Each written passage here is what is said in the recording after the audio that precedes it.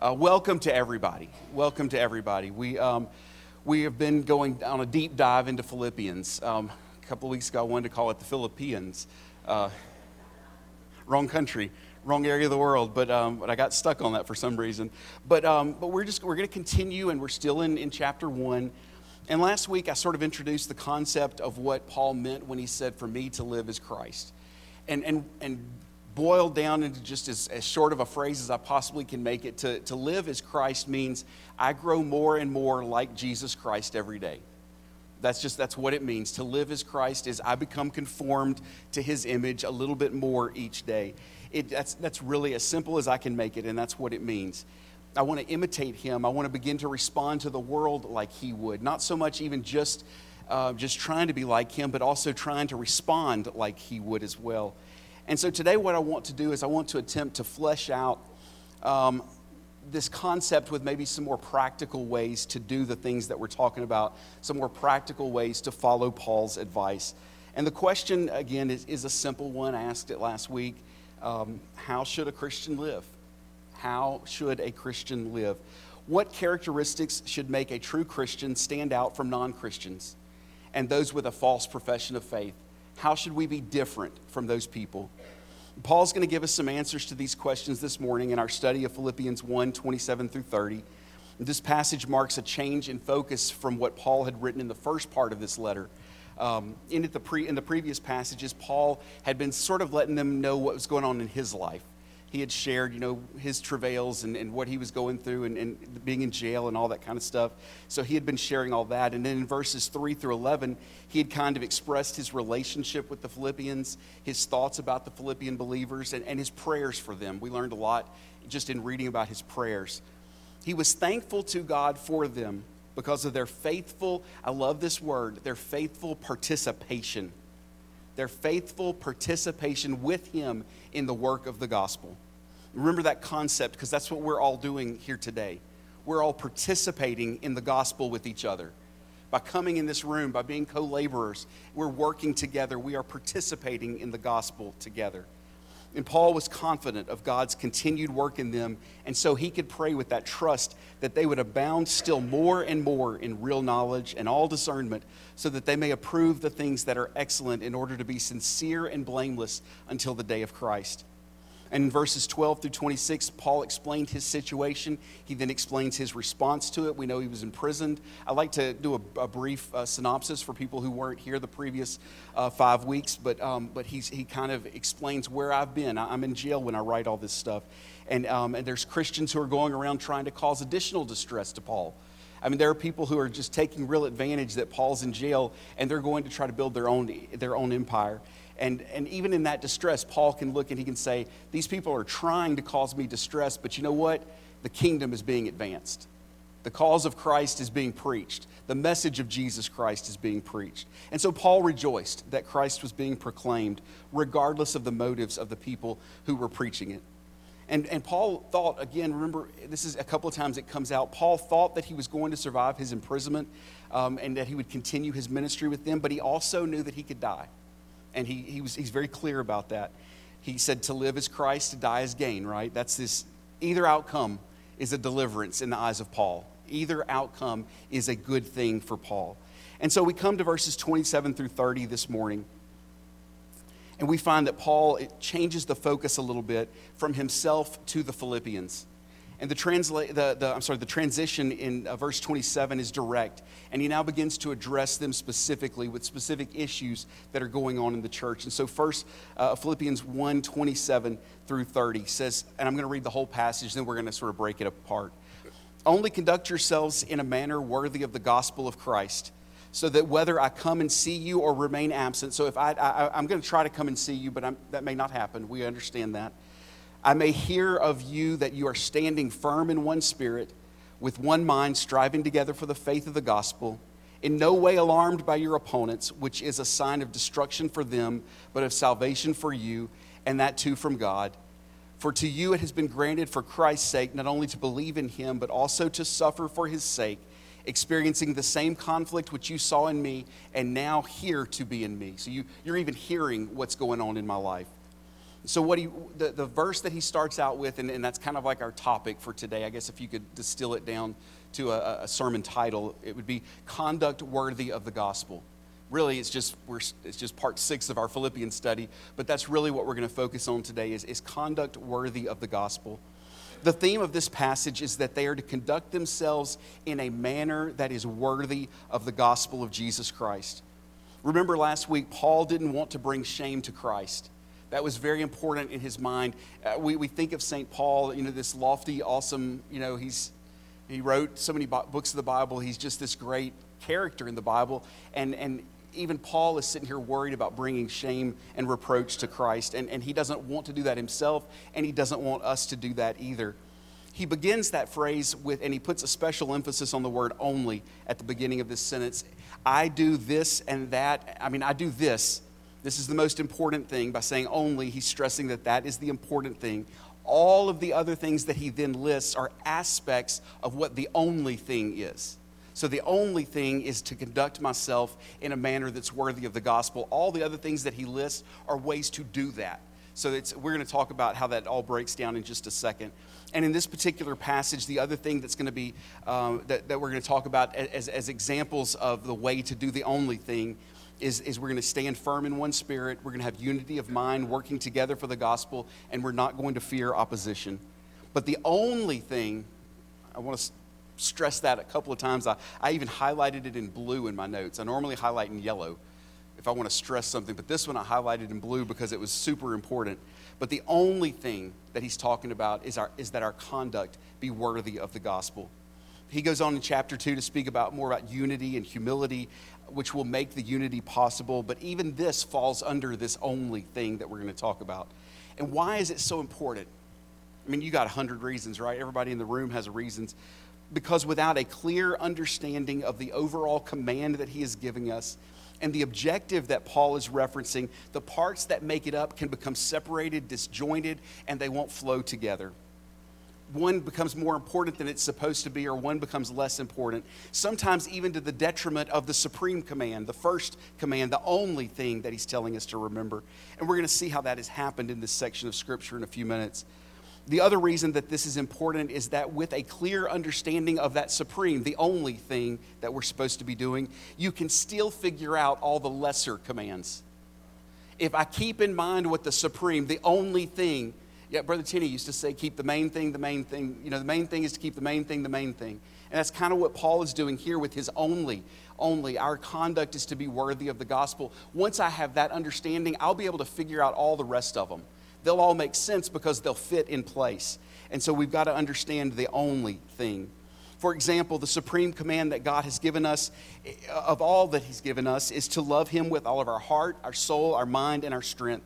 Matthew 22:37. And then he gave us a method to do that, right? He gave us the Great Commission. Go therefore and make disciples of all nations, baptizing them in the name of the Father and the Son and the Holy Spirit, teaching them to observe all that I command you. And lo, I am with you always, even to the end of the world. So we know God's command is to love him and then love others. And then we're to go and spread that gospel by keeping those things in order and understanding what the most important thing, right, is to love God. By keeping all that in order, we can figure out all the principles that go underneath it. And all the details that are necessary for carrying this out must never be allowed to take the place of the actual Great Commission. Yet we know what happens in churches all the time. It happens everywhere. We're not completely without fault, and our church isn't perfect either. But what can sometimes happen is we can put the priority in the wrong place, or we can get the balance out of whack. Because we find a scripture we love a whole lot, and so we follow that scripture to the detriment of the things that we're supposed to be doing. There are some churches that are so caught up in teaching ministries that they forget to evangelize. I'm just being honest with you. There are also some churches that are doing evangelism left and right, but nobody's learning doctrine. That's going on as well. There are some churches that are so caught up with the emotional elements of worship that they neglect the intellectual aspects of worship. There are also some who are caught up in the intellectual side, and they forget that they have to fall in love with God's presence. A great problem that is getting worse in American Christianity is churches are reaching out with compassion to sinners, but forgetting to call them to holiness as well. And then the reverse of that is also true. There are also churches that forget to love the sinner at all, because they're condemning the sin so hard. Both things are happening. Where does this imbalance come from? Where does that lack of perspective and that imbalance come from? It comes from basically this exact point. It comes from failing to understand Paul's words here. The command that Paul is giving to the Philippians is to conduct yourselves in a manner that is worthy of the gospel. Everything else he says is only the way in which we are to carry out that only principle. The main principle is conduct yourselves in a way that is worthy of the gospel. Everything else is how we do that. Those are the ways that we, so what does this command mean? What does it mean, I guess, in a practical way for us? The idea of conduct is to live your life, or more literally, to live as a citizen. And this is a very, very important concept to understand, and it's especially important when we're talking about the Philippians. We're all citizens of the United States. I assume we're all citizens of the United States in this room. If you're not, I'm not going to ask you to raise your hand. I'm not calling immigration or anything like that. But I assume that we're all citizens. We have certain rights, don't we? The Bill of Rights grants us certain rights. That whole thing about life, liberty, and the pursuit of happiness, that's actually not the Constitution. That's the Declaration, but that's kind of what we think of when we think of our rights. We have the life, liberty, and the pursuit of happiness. And I get that the idea of being a citizen of the United States probably doesn't cross your mind every day, does it? Is there anybody in here who wakes up every morning and, by God, I'm a U.S. citizen? Probably not. We just don't, and we sure don't think I'm a Louisiana citizen. That one also doesn't cross our mind. But this idea would have had a very, very strong resonance with the people that Paul is writing to. Paul's audience here is made up of these ancient Greek city-states. And each one of them, you were a citizen of the city-state. So you would be a citizen of Philippi or a citizen of Athens or Sparta or something like that. And even in those city-states, not everyone who lived there was a citizen. Some of the people were slaves. Some of the people were sort of in the middle. They weren't citizens. So to be a citizen was huge. It was a really, really, really big deal.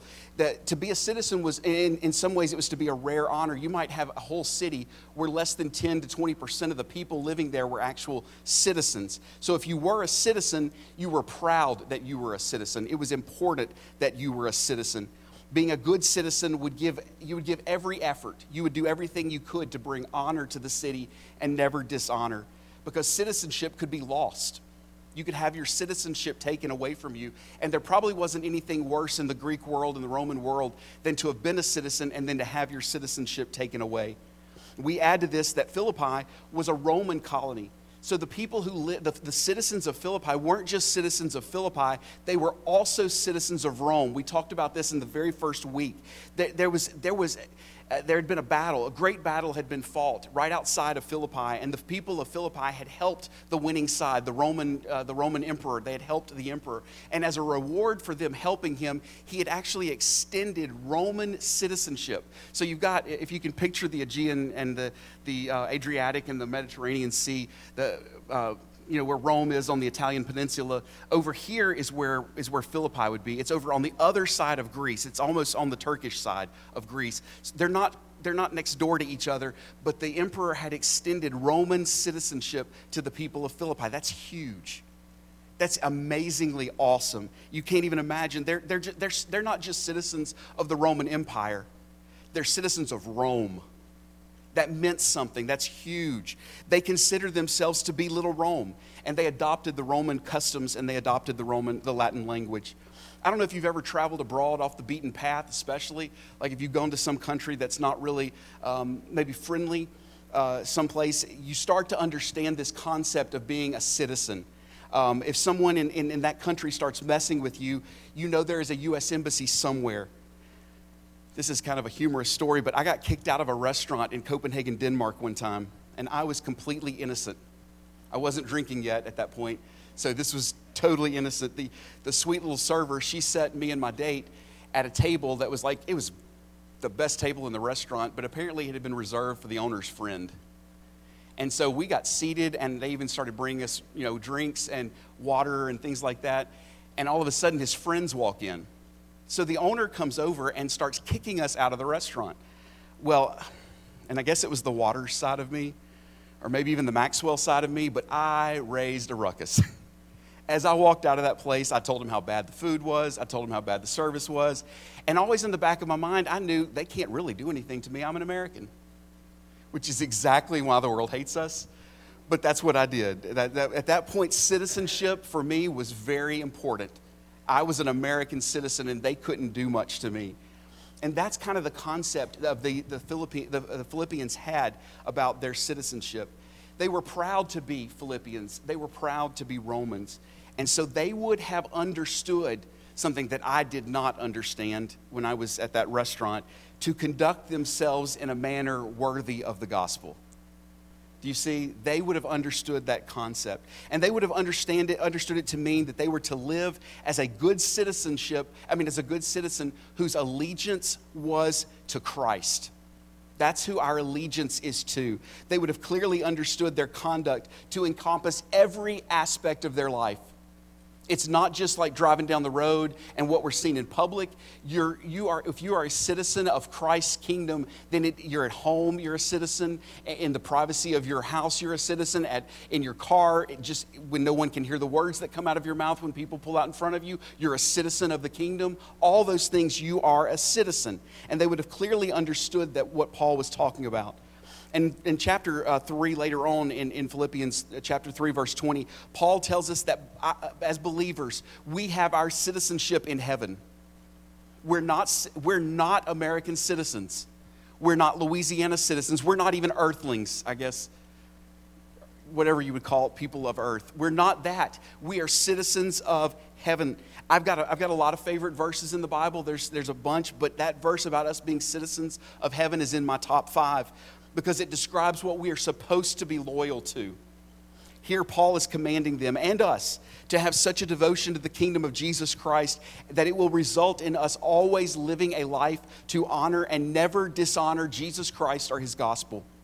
That's a strong statement. Super strong statement. We're not used to being confronted with it in that way. And Paul gives similar commands. So it's not just for the Philippians. He gives similar commands in Ephesians chapter 4, verse 1, Colossians chapter 1, verse 10, and 1 Thessalonians 2, 2 and 12, and then 4 and 1 again in 1 Thessalonians, that we walk worthy of our calling and be pleasing to God in all things. It's important to notice that this is a positive command. It's not a negative one. I think it's important here because Paul knows that we will all fail at some times. We're all going to commit sins. All of us will at some point in our lives act in a way that does not bring glory to the name of God. All of us are going to fall. All of us will not always be honorable. Yet what Paul is saying is this is what we aspire to be. This is what we want to act like. Live in this manner because of what you are and to whom you have given your allegiance, rather than don't do these things because of bad things that will happen to you if you don't. The implications of this command are to be carried out in everything that we do. Christians should think about who they represent before they act, because our lives are no longer our own, but they are Christ's. We are to live as Christ, right? So my life no longer belongs to me. Do people see Jesus Christ in you by the way you behave, in what you say, and in your attitudes? This has great implications for the gospel, doesn't it? Great implications, specifically the sharing of the gospel. Who is going to want to hear my witness if I'm just trying to convert you into a copy of grumpy, lustful, mean, angry Chris? If I'm out there telling people about Jesus Christ, but all you see is this sinful human person, then I don't want to convert to that. That's not what I want to look like either.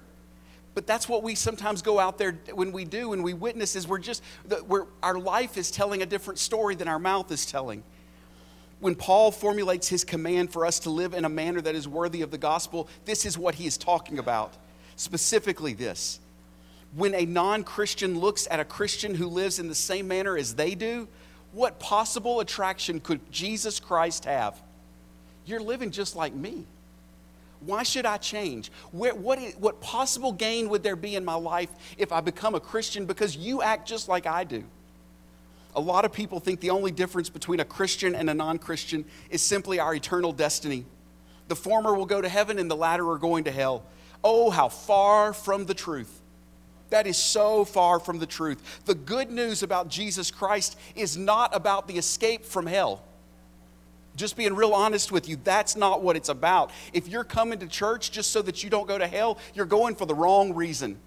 You got everything all messed up. You're missing the whole point, and you may not even be going to heaven anyway. Just being honest with you, just trying to be real genuine with you. The gospel is about salvation from sin to righteousness, and it's bringing a restored relationship with God and us. That's what happens. It's a new and a different life. Escaping hell is just a side benefit. Like, that's just like when you sit down and accept a job and then they start to tell you all the good things that come along. You got the gym, the company gym. You got, 401k and all this kind of stuff. That's exactly what it is with us. Salvation's the job. And then all of a sudden we say, oh, you also get to go to heaven. That's like the extra. Christianity is about walking in holiness with our Creator and breaking that bondage of sin. And as we walk properly with the Lord and we become more like Him, then the non-Christians are going to see the change in us and the new manner of life that will proclaim Jesus Christ in such a positive way. It'll be an honorable way. When Christians live in the same sinful way as the world, the name of Jesus Christ and His message of salvation from sin through Him, it's dishonored. I can't proclaim the message of Jesus Christ and look just like the world. The gospel message will suffer. Remember that mirror I talked about last week? It's all smudged. If I'm preaching the gospel but I don't look like a Christian, but the cause of Jesus Christ is advanced when people see Jesus Christ in us. In other words, we do not bring people to Jesus Christ by being like the world, but by being like Jesus Christ in character, attitude, and action, we draw them to Him. Conduct yourself in a manner that is worthy of the gospel, that brings glory to God and draws men to Him.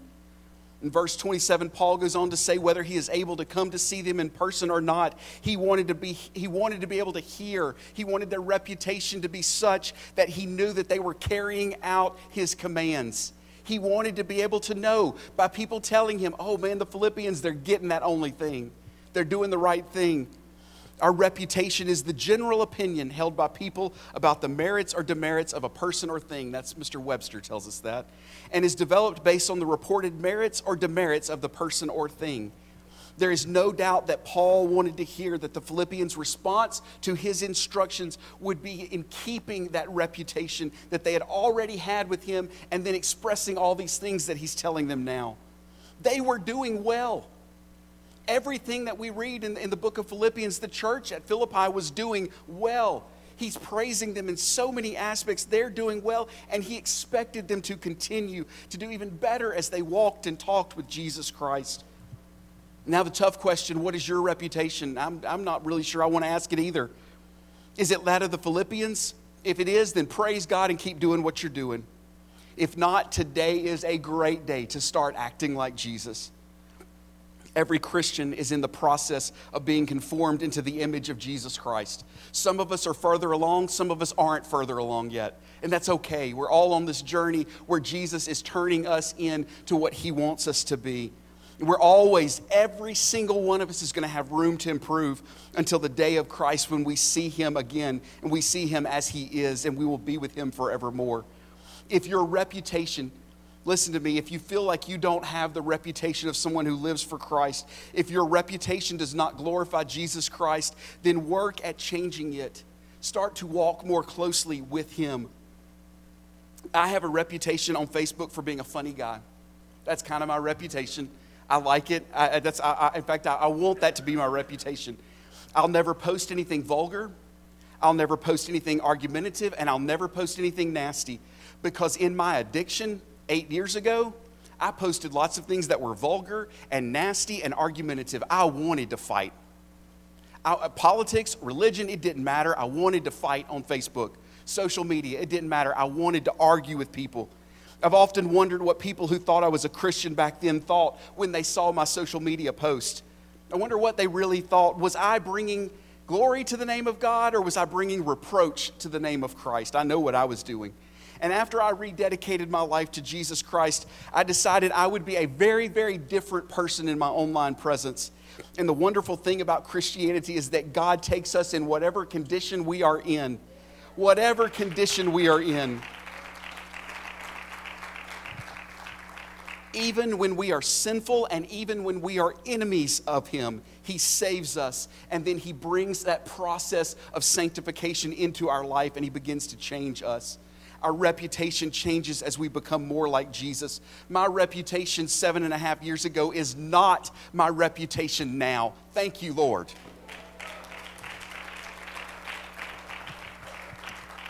And it is that change in our reputation that brings glory to him. People say, oh my word, do you see Chris? Or oh my word, do you see Donna? Look at Keith. Look at these people. Look at Brandy. Oh my word, look at Brandy. That brings glory to God when we change.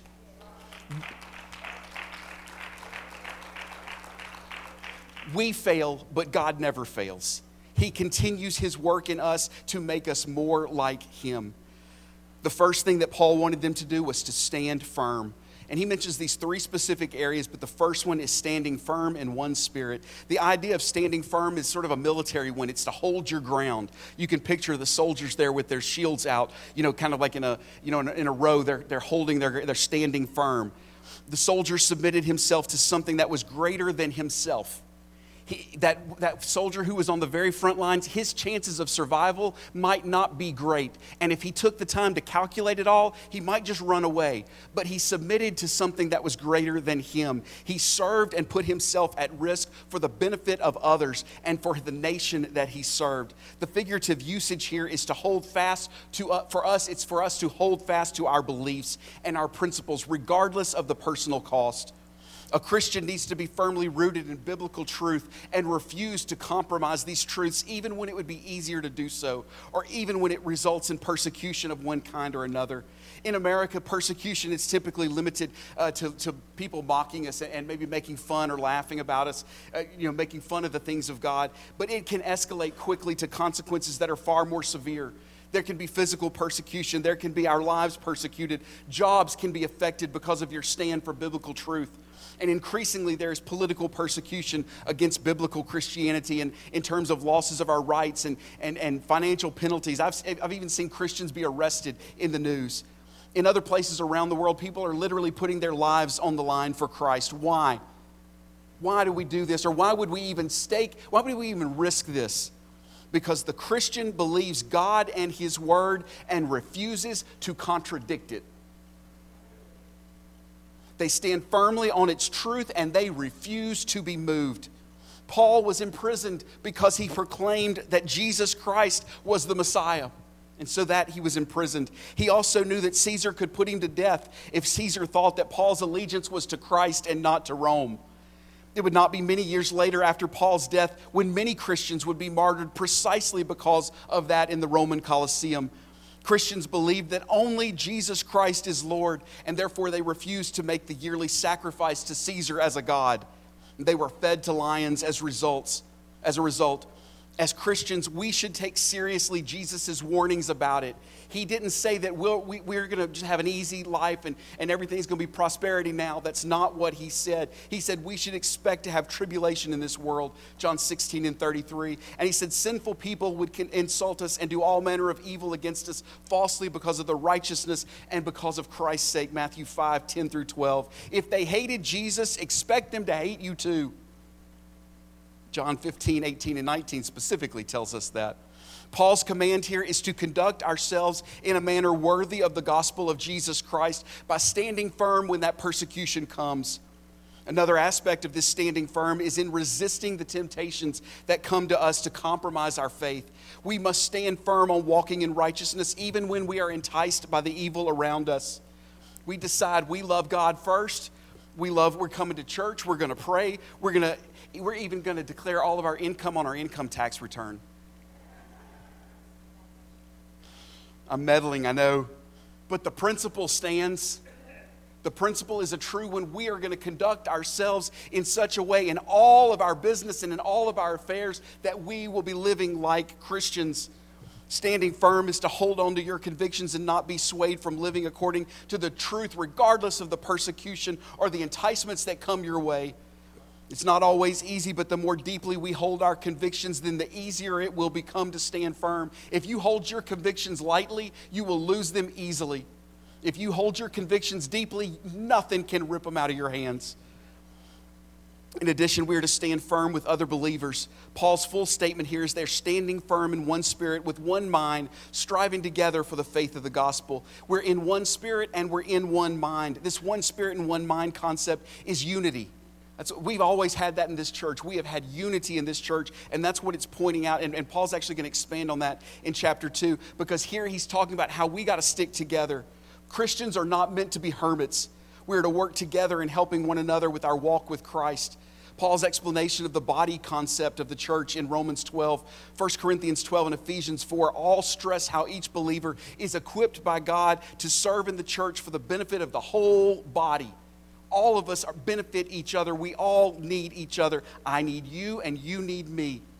I think that we'll all agree that it's a lot easier to stand firm for what we believe when there's somebody standing there beside you. This idea of one mind adds in that unity of thought in addition to our emotion and our will. We even believe the same stuff. Again, Paul's going to expand on this theme of unity in chapter 2, but for here, what I want you to understand is the common belief, the desires, and the priorities make for a strong bond for our defense and offense of the faith. Together, we're to stand firm against whatever is opposed to the gospel, while at the same time, together, we're more effective in proclaiming the gospel. And Paul is bringing that out at the end of this verse. We're striving together for the faith. As fellow Christians, we have a common goal in proclaiming Christ to the world. While in many groups that have a common goal, sometimes people fight. They want to be on top. They want to be the boss of the group. They want to take over the group. We're not to strive against each other. We're to strive with each other. We're to sacrifice our own position and our welfare for the common good, because it's not about an individual. It's about the cause of Christ. To use a sports analogy, that's the easiest one. Yesterday was a lot of football. LSU should have won by a lot more points, by the way. But to use a sports analogy, the church is a team. We all work together so that the team can accomplish its goals. Did you know that on the play where Ohio State scored against Notre Dame to go ahead, Notre Dame only had 10 men on the field? They didn't have 11. So Ohio State had 11, but Notre Dame only had 10. We've all got to do our part. And exactly the place where Ohio State scored, they did a little end-around run, that's where the defender was missing. So it's important that we're all on the team together. The quarterback is going to get more attention. That's just the way it is. People are going to see Brother Bruce more. He's the pastor. But if it wasn't for some offensive lineman guarding Brother Bruce, you know where he's ending up, on his rear end. And that's not good. I don't know, she may be saying, I wouldn't mind seeing it once, you know.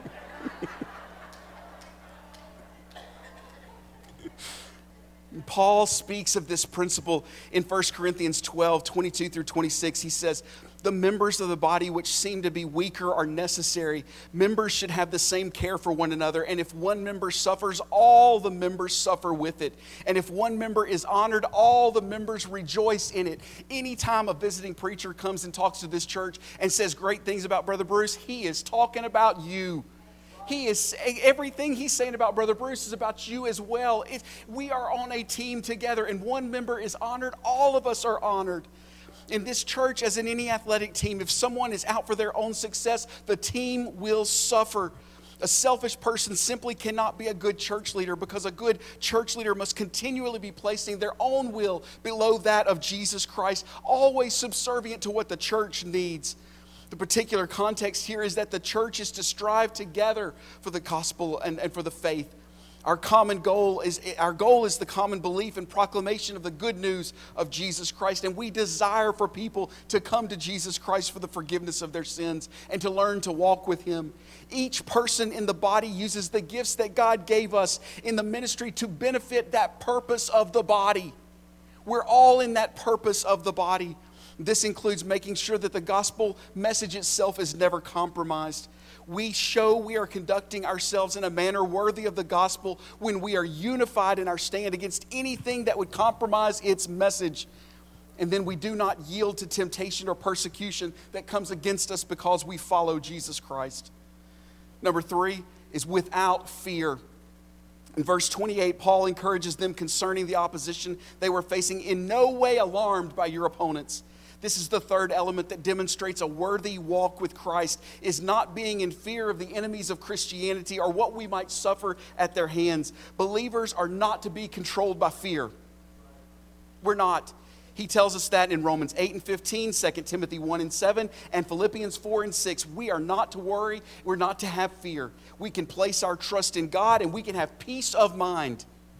You can fall asleep with no worries. Just fall asleep because your trust is in the Lord.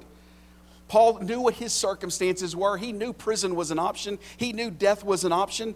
But heaven and hell are both real things too. Matthew 25, Jesus tells us that.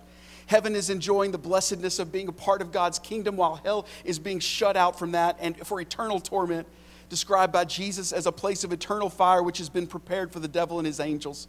When you are persecuted for righteousness' sake and for Christ's name, it is a confirmation that you are on the right side. I know somebody in here is thinking that's circular logic, Chris, but I'm telling you, when we are persecuted for the name of Christ, it tells me I am on the right side. I'm doing the right thing. A person's enemies confirms which side they are on. So when the devil and all of his followers and his imps and all of his people are against you, it's a confirmation you are on God's side. When you can face opposition without fear, it is then a confirmation that you are living in a manner worthy of the gospel. And we do all of this on behalf of Jesus Christ. In verses 29 and 30, Paul wraps up this immediate thought by pointing out again the confidence they could have in God in the midst of any suffering. He says, to you it has been granted for Christ's sake, not only to believe in him, but also to suffer for his sake, experiencing the same conflict which you saw in me. So you saw that I was afflicted. You saw that I suffered opposition. And now you hear even that I'm facing affliction. The word here for been granted is kind of the same word for grace.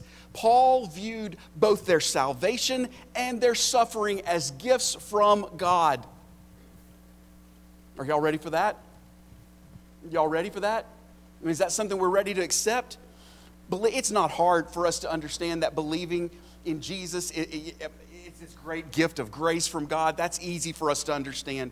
We were dead in our trespasses, right? Anybody here holy before you ever met God? Not me. I needed him. I was dead in my trespasses and sin. I was in opposition to God, yet he provided for my salvation. And through what Jesus did on the cross, I was saved from my sin. God convicted of us our sins and enabled us to believe that we could turn our lives over to him and be saved. That's the very gospel, and we didn't deserve it. So it's easy for us to understand that as a blessing. What is harder for us to comprehend, and especially the American church, is that suffering for Christ's sake is also a gift. It's hard because suffering is considered to be an aberration in our culture. It's temporary. Suffering is not something any of us are supposed to do. We don't deserve suffering, is kind of the idea in our minds. And I know that most of us immediately would like God to withhold that blessing, right? Don't bless me with suffering, Lord. But we need to remember that our lives are not about ourselves. They are about God's glory. Suffering for Christ's sake is direct evidence that we are living for God's glory. For all who strive to live godly in Christ Jesus will be persecuted. 2 Timothy 3 and 12. We know from John 15 and other passages, we can expect those who hate Jesus to hate us as well. We know that's going to come. We've been told Jesus ain't hiding the ball from us. He's told us the whole thing from the beginning. Again, that hatred is a confirmation that they can see Jesus living in us, and that brings glory to God. In addition, God uses the tribulations of persecution to help us mature. If our goal is to be like Jesus Christ, how many of you, your goal is to be like Jesus? All of us, look, everybody's raising their hand. Our goal is to be like Jesus. Then sometimes God uses tribulations to accomplish that goal. Paul's example he gave us in verse 30, the Philippians had, and we have Paul's own example of how to understand and properly respond to God's grace gift of suffering. As I've already mentioned, we overcome our circumstances, including that suffering, by looking to see what is God trying to do in the middle of this. Paul did that and he rejoiced, and so did the rest of the apostles. Acts 5 and 41. We can do the same when we conduct ourselves in a manner that is worthy of the gospel. If I'm not conducting myself in a manner that is worthy of the gospel, I'm going to see suffering as something I have to absolutely avoid. I'm going to run away from it. I'm going to do whatever it takes to get rid of it. I can't deal with suffering. But when I am conducting myself in a manner that is worthy of the gospel, I understand that sometimes those trials, sometimes those tribulations, they are the process by which God perfects me. It's the process by which God turns me into the image of Him. I'm no longer my own person, but I'm being molded and made into a new creation by Christ. And if you're afraid that you could not handle such suffering in the manner, don't worry. God's not going to allow us to go through anything that He has either not prepared us for or He has not provided a way of escape. He's never going to put you through something that He hasn't already prepared you for or that He hasn't already prepared a way of escape for you. 1 Corinthians 10 and 13. We can be confident. We can stand confident before God. We can go through suffering. We can understand that suffering sometimes is for our benefit because we are trying to live worthy of the gospel. I ask you this week, and I'm done. All I'm asking you this week is to look at your conduct. Am I living in a manner that is worthy of the gospel? What is my reputation? What do people think of me when they see me, or when if I were to blurt out some bad word, or if I were to just get angry and mad, would people say, "Boy, that's out of Chris's character," or would they say, "Oh, that's just Chris being Chris"? And the reason I say it that way is because I don't expect anybody here to be perfect. You're gonna lose your temper. We're all going to have, but when something like that happens, my reputation should be such that people say, "Wow, Chris is acting different today. He's normally acting really Christian, and today he seemed like he really lost it." Does that make sense? We're sometimes going to lose it every once in a while, but I want my reputation to be such that when I do, people are like, "That's just not Chris. That's not who he is," because we're living to be different than the world. We're living so that our lives are an example to the world, so that they will draw all men unto Him.